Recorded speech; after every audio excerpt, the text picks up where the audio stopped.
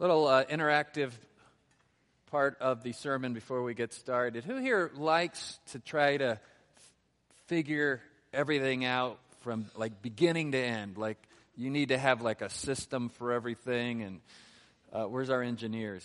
Yeah, our linear thinkers. There you are. And who likes to read the end of the book before you get there? A couple people, yeah. That way I kind of know where I'm going. The Bible has revealed to us all of history from beginning to end. Praise God, we're not in the dark. And we tend to focus most on the middle because that's where we're living. And we're self-focused people. We all are. But the middle of the story is great because that's the gospel. And we rightly focus most of our attention on the gospel and getting the gospel correct, that we're saved by faith. Faith alone, our works don't contribute at all to our salvation. It's a free gift that Jesus earned for us on the cross. He lived the perfect life we could not live. He died the death we deserved. His righteousness gets transferred to our account by God through faith in Him. It's a wonderful part of the story. It's the part I like to read over and over again. But the beginning of the story is very important, and the end of the story is very important as well. We wouldn't know how the story started if God didn't reveal it to us, because most of us weren't there. A couple old-timers here, maybe. Right? No, nobody was there except God. In fact, the Bible says, in the beginning, somebody was already there. God created the heavens and earth. And I don't know if you've noticed, but good Bible-believing Christians of all stripes argue over how exactly the beginning started. And there's good, healthy debate over the age of the earth. But good Bible-believing Christians all affirm that God created the heavens and the earth. This last week, probably the most famous scientist in the world, Stephen Hawking, died. And he believed that he had figured out by his sheer brute force intelligence how it all got started. And he came to the conclusion that it wasn't God who started it all. And that is where we end up if we don't listen to God's revelation. And if you don't listen to God's revelation, you won't know how the story ends as well. And knowing how the story begins and how it ends will really help shape how you live life in the in-between time. And so we'll be looking today at how the story ends. And I just want to let you know up front, there's a lot of disagreement among evangelicals about how exactly the story ends. But we're all in agreement in one area, and it's the most important area. And no matter what you glean from the sermon this morning, I want to make sure you leave with this in mind. Jesus reigns over all, and He is going to return. And He's going to make everything right. Any injustice we think has gone unnoticed, has not gone unnoticed. He will make everything right. He will restore creation back to its original intention. As the Bible says, He'll wipe away every tear. And He will receive all the glory, all the honor, all the praise forever and ever. Amen. And now I'm going to steal a little quote I saw from Albert Mohler when he was visiting a church, teaching in a Sunday school class, much like our Sunday school classes in the morning, and somebody asked a question about the end times. You know, is this going to happen, and then this, and then this, and then this, and then this? And he said, yes, it's all going to happen. And he refused to be nailed down as to the sequence of events. And he said this, and I thought it was very instructive, and I would share with you this morning. He said, know this much, that when it all goes down, we're all going to say, yep, that's pretty much what it said. And there isn't going to be some guy with his eschatology chart timeline going, oh, whoa. This part of the tribulation was supposed to happen first, Jesus, so go back and wait. But sometimes we live that way as Christians. It's part of our fallenness. It's okay to want to know. It's good to want to know. It's good to study.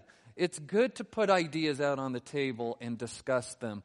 But when somebody says they know for sure in areas of the Bible where God has purposely made some things sure and some things a little less sure, let's be careful not to get dogmatic in areas of Scripture that are unsure, and let's be dogmatic about the areas where we are sure. The Trinity, the dual nature of Christ, that salvation is by faith alone, by grace alone, in Christ alone. These are the things that we need to be dogmatic about. We need to be dogmatic about loving God and loving one another.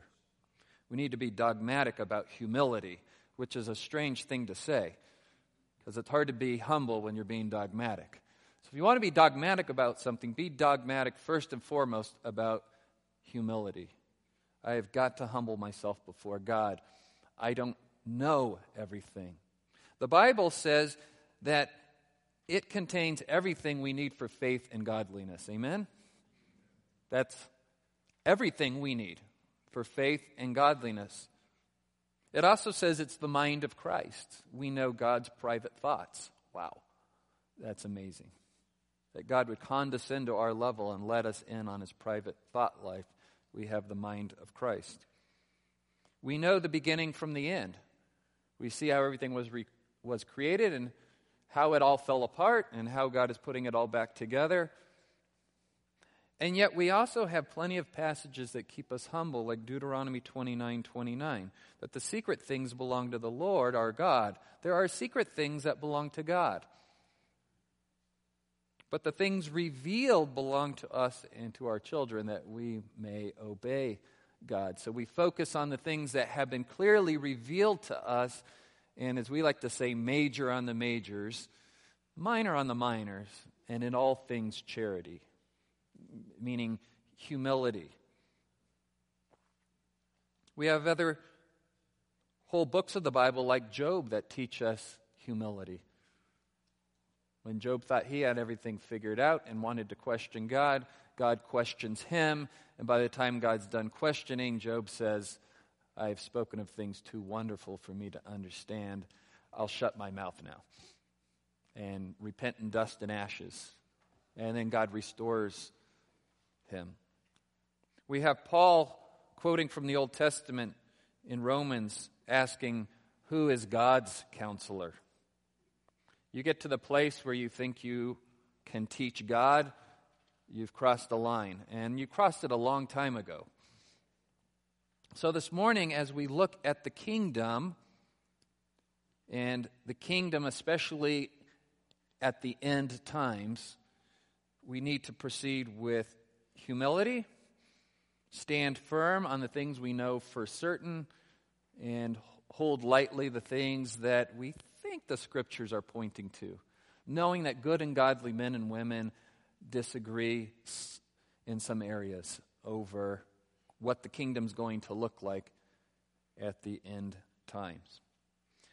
When you first become a Christian and you hear the wonderful gospel, and you know you're a sinner, and you know you need a Savior, and you focus on the gospel, and you have to be taught over and over again that it's by grace, it's a free gift, stop trying to earn it. Oh, so I don't have to do anything good? No, you do the good afterwards to say thank you. And because you're a new creature in Christ and you want to do good now. And you're so excited to be a Christian and you're walking in Christ, and then you start running into some more difficult doctrines like sanctification. Well, how come I keep doing the things I don't want to do, and the things I do want to do, I don't seem to be able to do? Well, I'm glad you asked that, because Paul talks about that in Romans 7. And now you start delving into the mysteries of sanctification. Well, what part is God doing and what part am I doing? Yes. Read Philippians. He who started a good work in you will complete it until the day of Christ Jesus. But you need to keep working at it. Work out your salvation with fear and trembling. Wait, who's doing the work? In your sanctification, you're doing the work with God. What percentage is him and what percentage is me? No, you can't figure it out down to that detail. We live by faith. The just shall live by faith. Then you start moving into things like the end times. And you're like, he's coming back? Yes, he is. When? Any day. Be ready. Any day. And he's been saying that for 2,000 years now. Any day. Be ready. And you're like, okay, I understand end times. And then you go to some Sunday school class and you start to hear things like amillennialism, premillennialism, postmillennialism. You can't even say it after a while. Are you pre-trib, mid-trib, post-trib?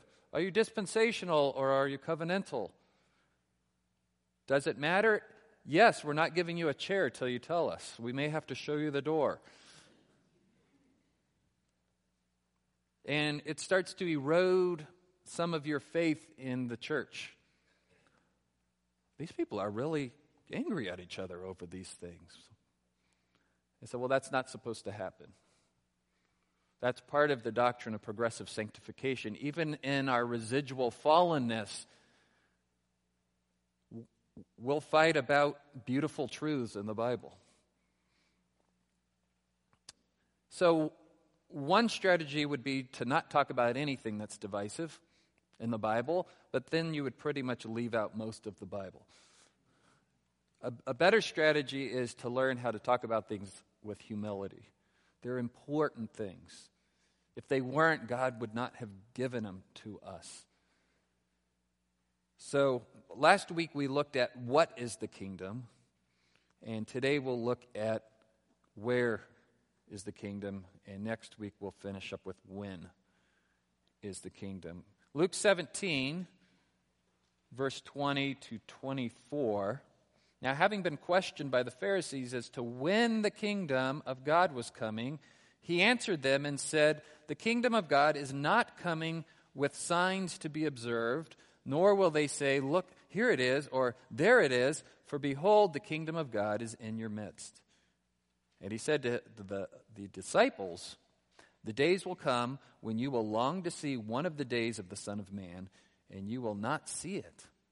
They will say to you, 'Look there, look here.' And do not go away and do not run after them, for just like the lightning, when it flashes out of one part of the sky, shines to the other part of the sky, so will the Son of Man be in his day." Notice the Pharisees asked, when is the kingdom? And Jesus didn't answer that question. He started with what and where. Because if you don't understand what and where, then there's no point in asking when. And I'll just give you a little preview of next week. Jesus said, you don't get to know when the kingdom is. But come back next week. There's more to say than that. But imagine if he just told them, you don't get to know when. He's got teaching that he wants to do, and that question created the opportunity to answer some really important questions that they should have had. What is the kingdom? What is it going to look like? How do we get into the kingdom? How do we live once we're in the kingdom? These are better questions to ask than when is it?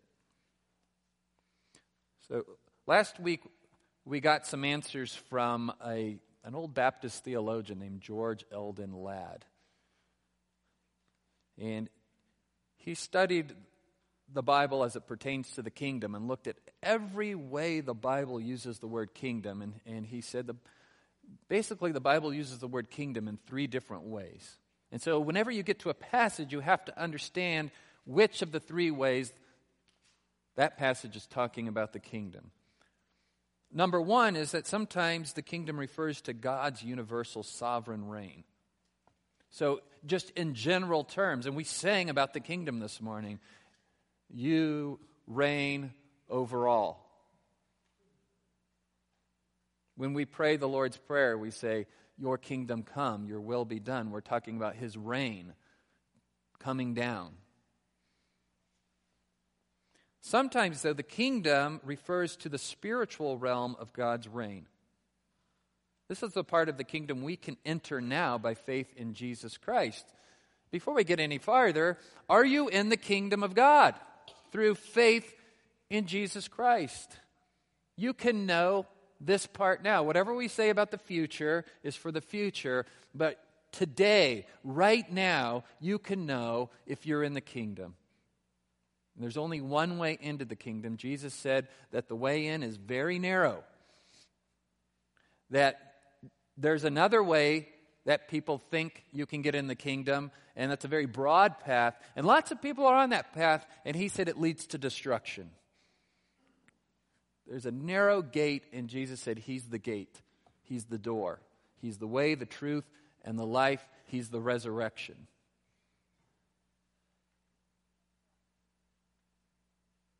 No point in studying the kingdom until you're in the kingdom. People study the kingdom and forget to enter the kingdom. Sad. Or they want to know about the kingdom so they can decide, well, I don't know if I'd rather be there or somewhere else. If God is there, that is where you want to be. If Jesus is there, that is where you want to be. And Jesus said that he is preparing a place for those who have placed their faith in him.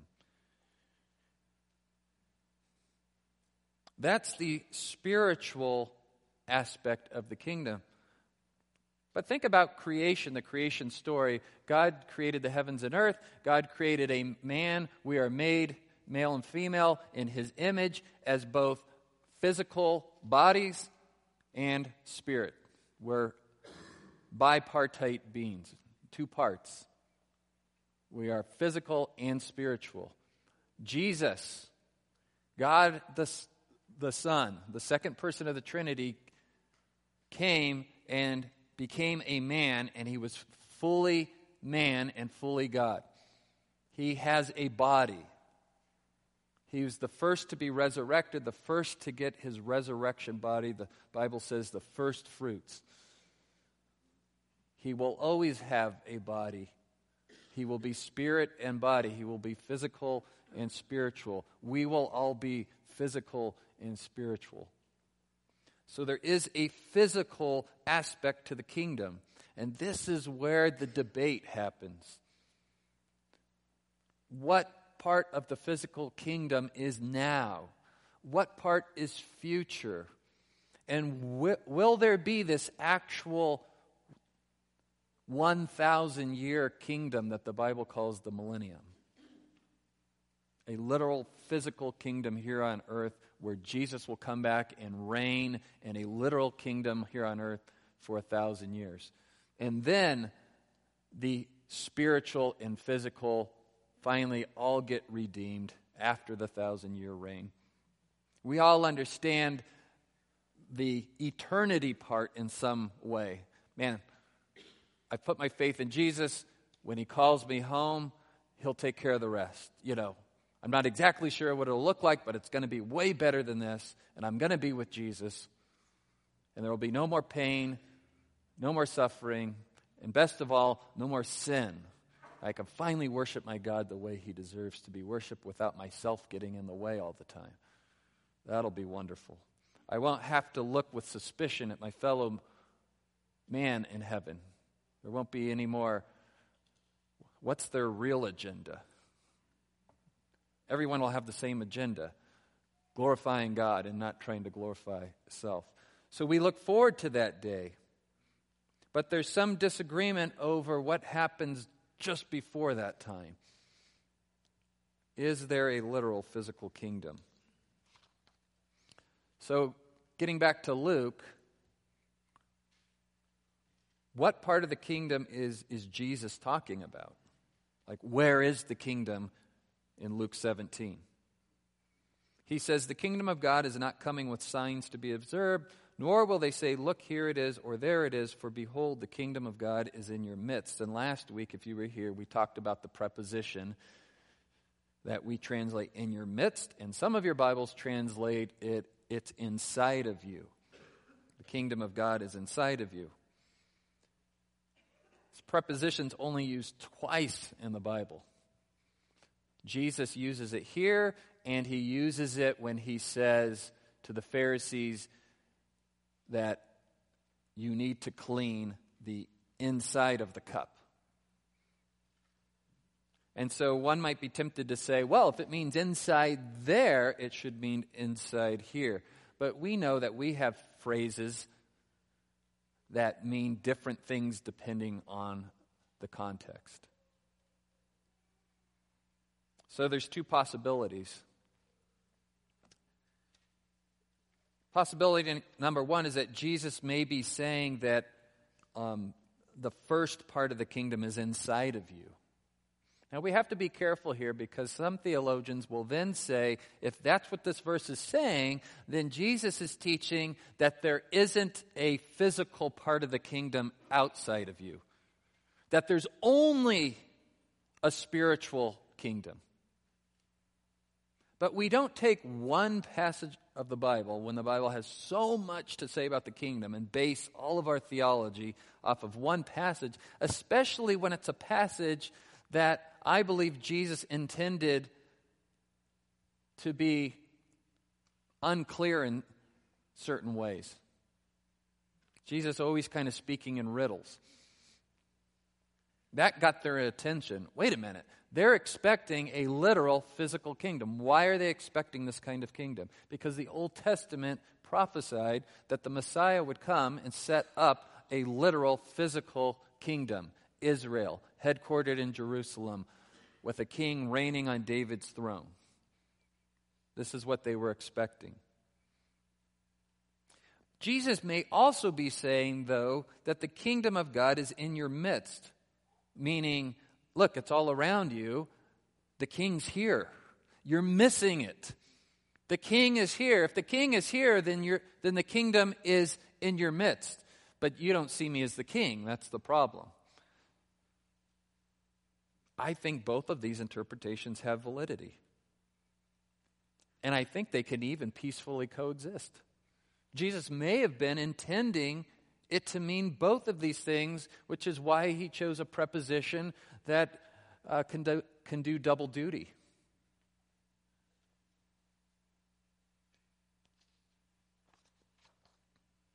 So, which way do you lean?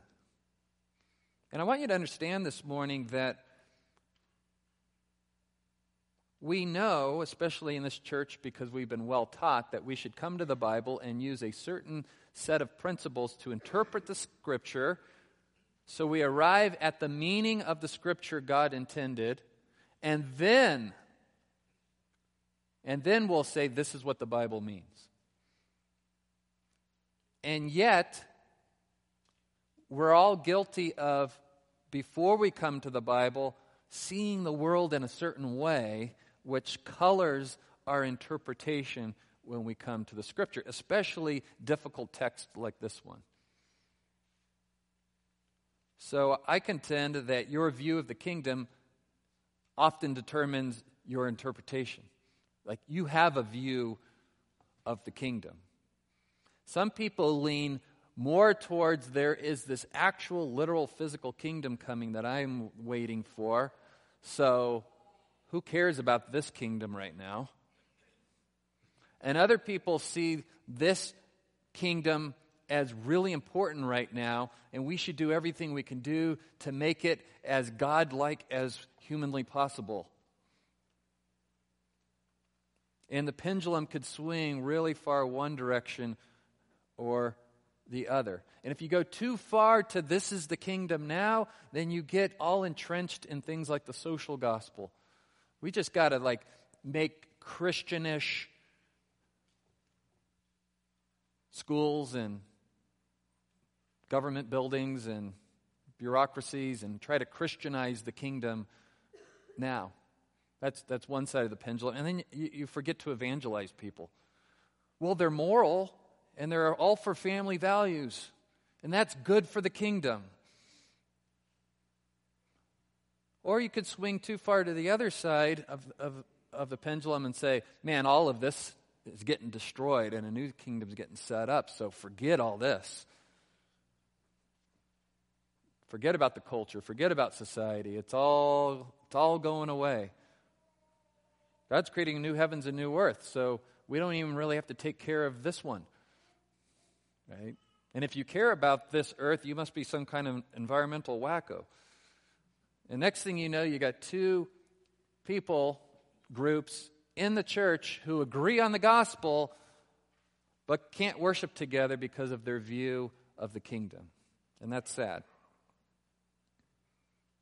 So what I want to attempt to do today is help you understand the different views, explain why your view matters, look at some biblical evidence, not all of it because we've got the whole Bible and only 19 minutes and 23 seconds left. And then how should we live in light of the evidence? In fact, I'm not going to hit all my slides today. They'll be online in a couple weeks, and you can go through them more closely. So let's get started here. What are the different views? Jesus had to correct false understandings about the kingdom. The original audience here, again, was expecting a literal kingdom, a literal physical kingdom. Messiah would come and set up a literal physical geopolitical kingdom and usher in a time of worldwide peace. Okay? So, I'll just lay my hand out now. I believe there really is still a literal physical kingdom coming, because the Bible prophesies about it so much in the Old Testament and describes it so much that I would have to allegorize so much of the Old Testament to explain away this literal physical kingdom. I also believe there's a literal physical kingdom coming because there was a literal physical kingdom when he made Adam and Eve, and it all fell apart because of their sin. And I believe there's got to be a time when it's all made right again here on earth where everyone could see and glorify God. Now that's the way it was supposed to be. God is king, not man is king.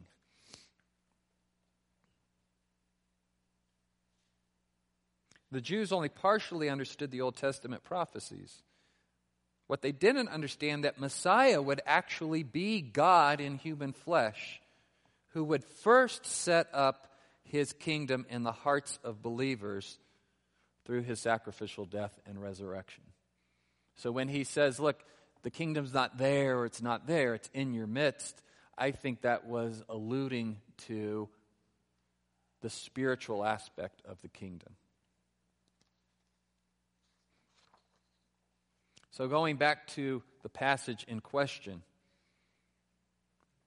notice Jesus says that the days will come when you will long to see one of the days of the Son of Man. Why does he use that title? And you will not see it.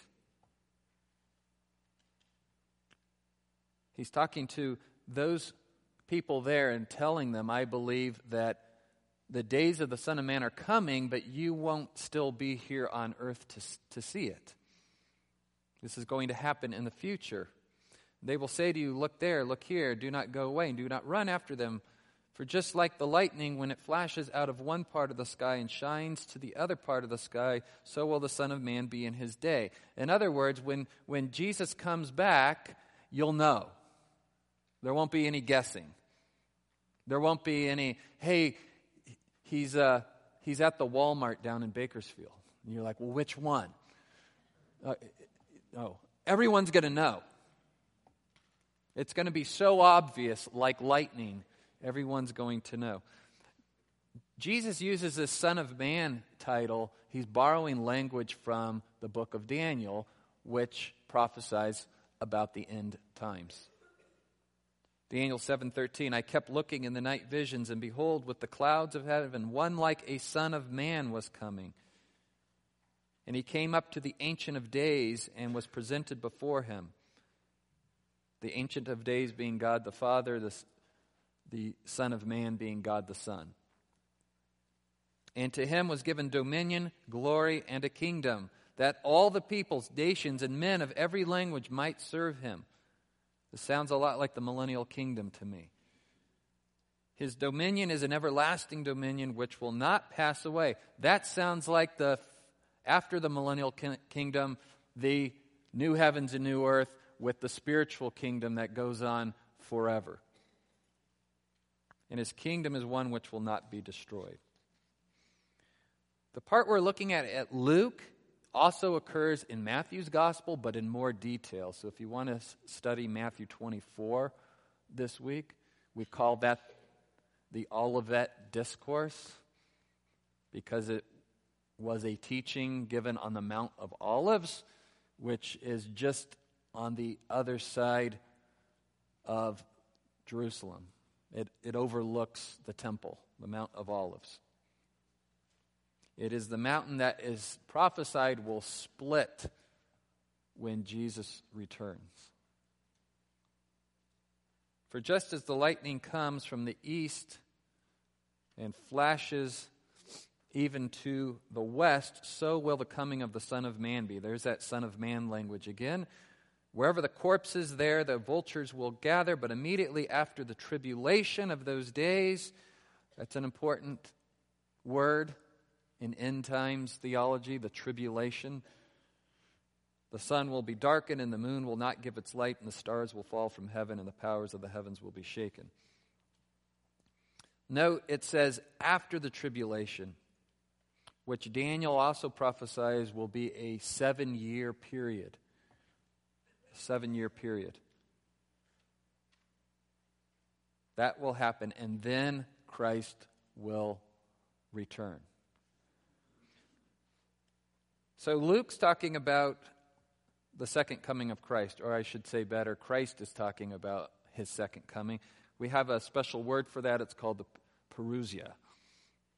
I don't hear people use that a lot, but if you read books on the second coming, they'll use that word.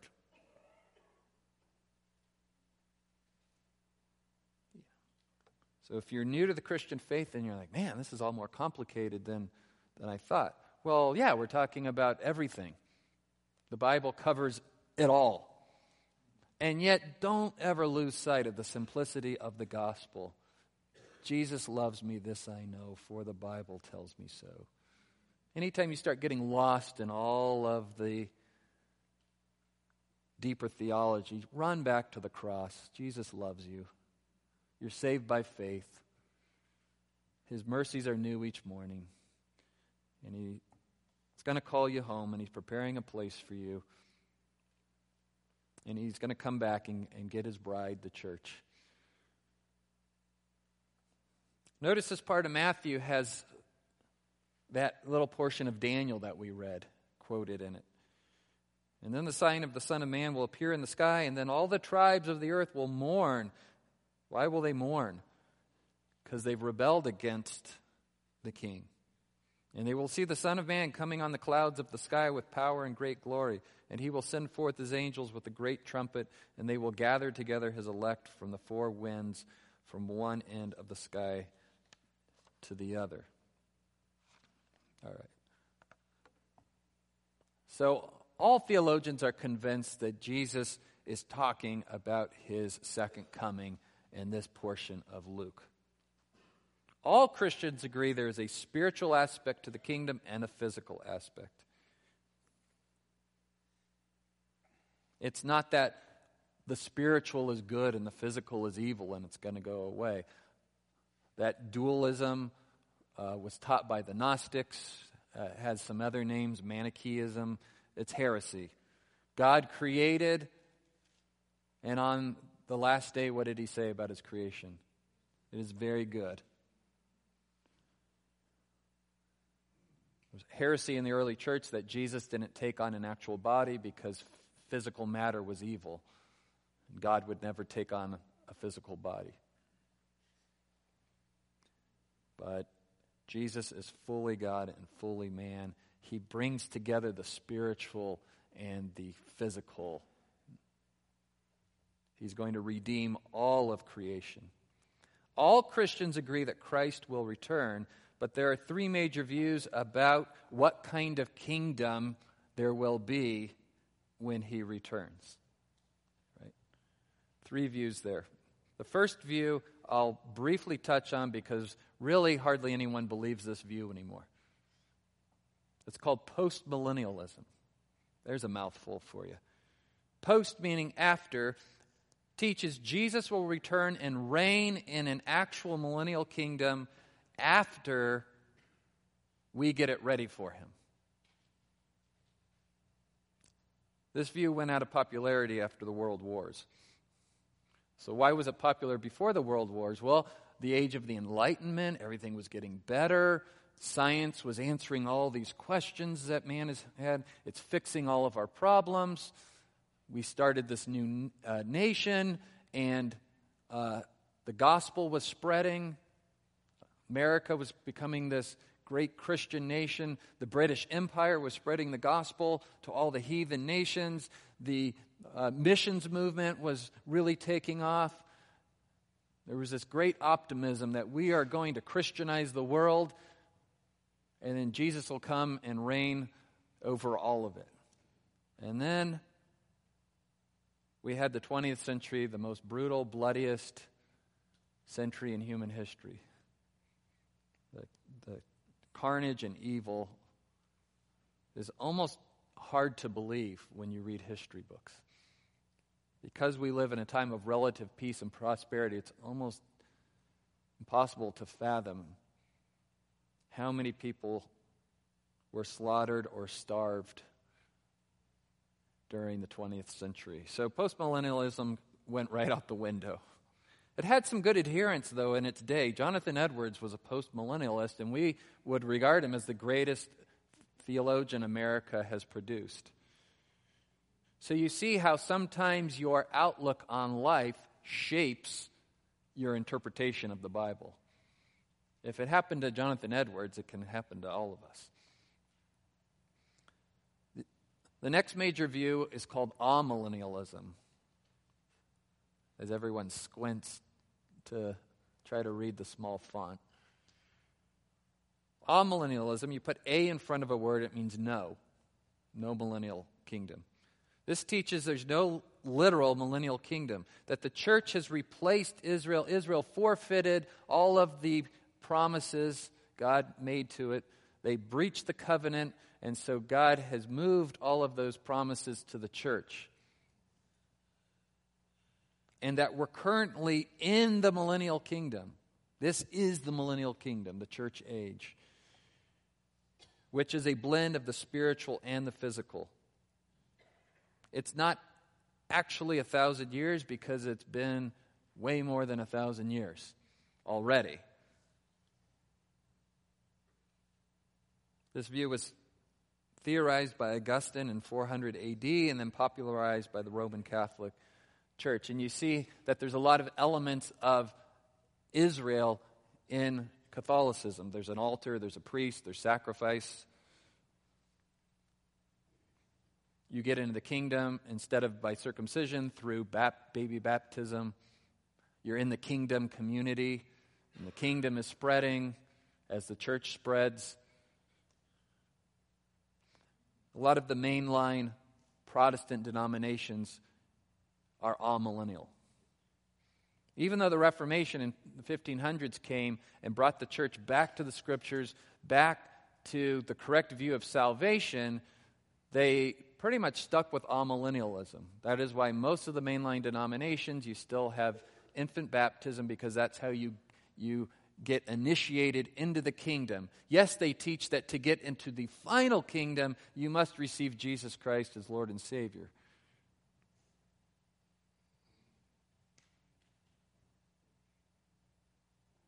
The problem with the amillennial view, as I said earlier, is that it tends to focus so much on the kingdom now that you forget to evangelize people. You're just in. And that was my experience growing up in the Lutheran church. You're just in. You're in the kingdom. This is the kingdom. No decision for Christ needed to be made. The third view, which happens to be the current dominant view in the Southern Baptist Convention. And in case you didn't know it, it's like a Freudian slip there or something. This is a Southern Baptist church. We've had people who've been members here for a long time and said, I didn't know this was a Southern Baptist church.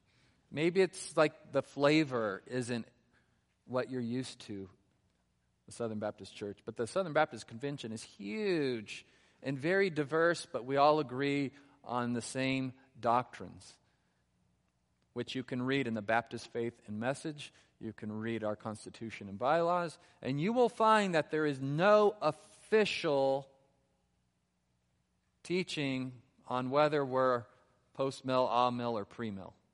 And that tells you it's a secondary doctrine that isn't one that is necessary for being in or out of the convention. Good and godly men and women see eye to eye on Jesus returning. They see eye to eye on the fact that the kingdom is spiritual and physical, but they disagree over this 1,000-year kingdom that's coming. Premillennialism teaches that Jesus will return before the millennial kingdom is set up, pre-millennial. The millennial kingdom will include fulfilling all the promises he has made to the church and to Israel, which we see as two different programs. He still has his program for Israel and promises he's made to Israel. He has a program for the church. The church has been grafted in. It hasn't replaced Israel. Historic premillennialism was the dominant view of the early church fathers before Augustine. So John wrote Revelation. John had a disciple named Papias. He taught him. He taught Polycarp and Irenaeus, and they taught, and so on and so on. Those are the early church fathers. They were all premillennial. It wasn't until Constantine made Christianity the official religion of the Roman Empire and Christianity was spreading everywhere that Augustine said, hey, you know what makes sense? As long as it's spreading everywhere, we'll just make this the kingdom. This is the kingdom. It looked like everything was going to be Christianized. And the state and the church got all kind of tangled together as one entity. Jesus is reigning through the state church, and that's how the kingdom will get set up. A lot of emphasis on the physical part of the kingdom. Lots of buildings built, and schools, and churches, and civilizations. We're building the kingdom now. So, why does your view of the kingdom matter? Why does your view of the kingdom matter? Well, first let me say this. We could look at our sin problem as this: a wrong view of the kingdom. We don't want the king to be king. We want to be king. We want to set up our own kingdom. Wasn't that Adam and Eve's problem in the garden? We want our own kingdom. We're supposed to have dominion as representatives of God, not as replacements of God. And so if that's where the fall began, then your view of the kingdom matters immensely.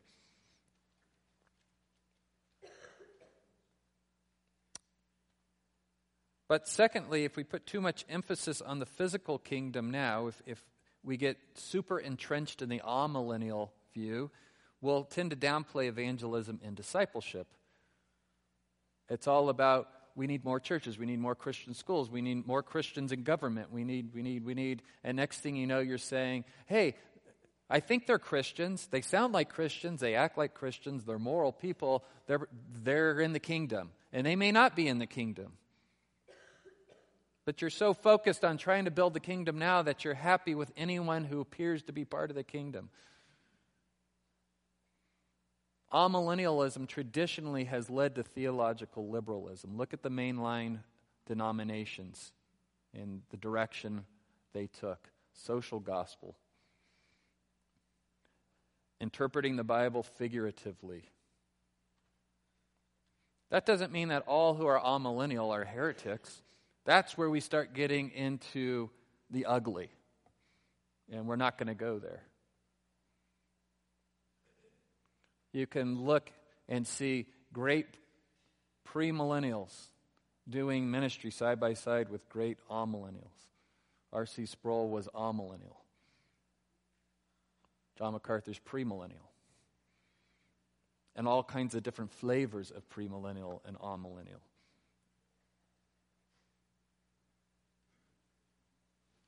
If we put too much emphasis on the spiritual kingdom, which premillennials tend to do, you have a tendency to downplay bringing kingdom principles to bear in our world. Now, you kind of abandon the culture. They're all going to hell in a handbasket. It's all going down. It's all going to burn up. Let's just stay in our holy huddle.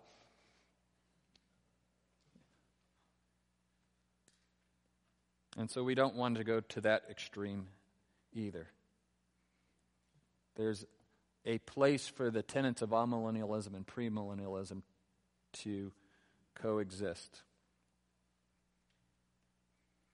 So, then what does the Bible say about these topics? Far more than we can cover.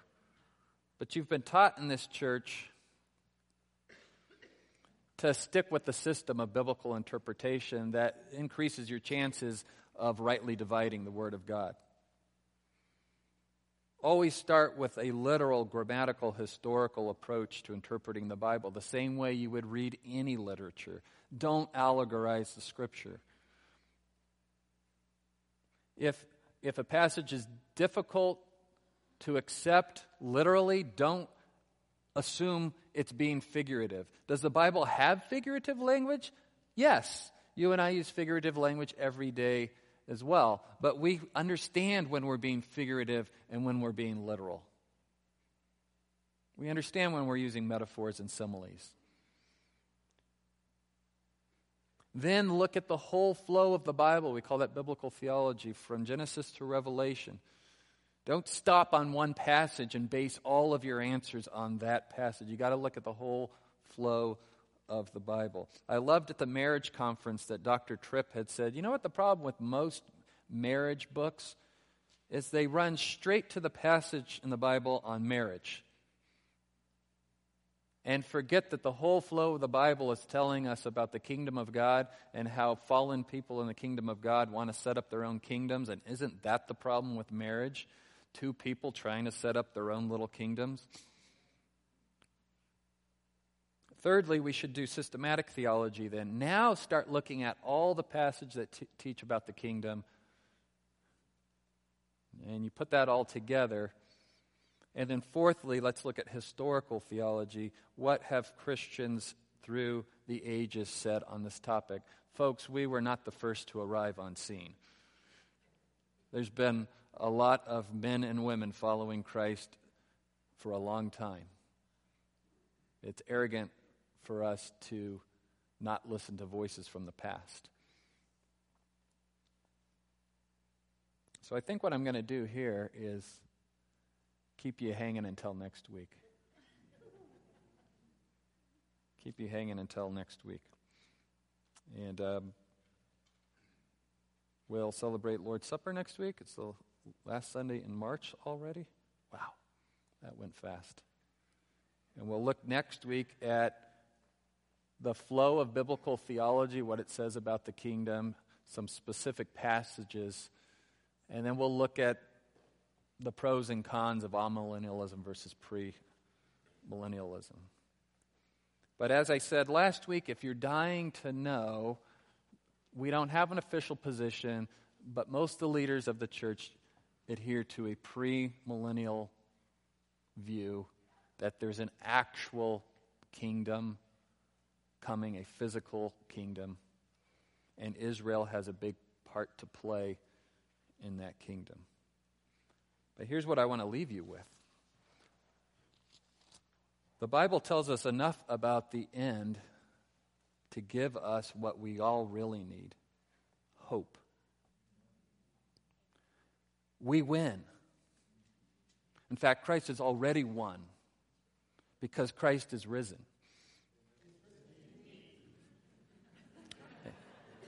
Amen. Amen. And because we know the end, we have encouragement to live today and the motivation to fight apathy and fight despondency and say, I want to be found faithful when the King returns, doing the King's work here on earth.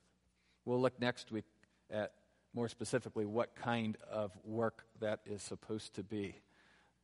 But don't wait until next week to get to work. Share the gospel with people and live the gospel. And let God pan it all out at the end. I don't think he'll come back and say, well, no, you weren't supposed to do it in that order. He'll say, well done, good and faithful servant. You preached the gospel. You fulfilled the Great Commission. You fought the good fight. You finished the race. Now enter into a much better kingdom than you've ever experienced here on earth. Father, thank you that there is a better kingdom coming and that there is a king who reigns now. Reign in our hearts, reign in our church, reign in our homes, Jesus. We ask in your name, amen. Amen.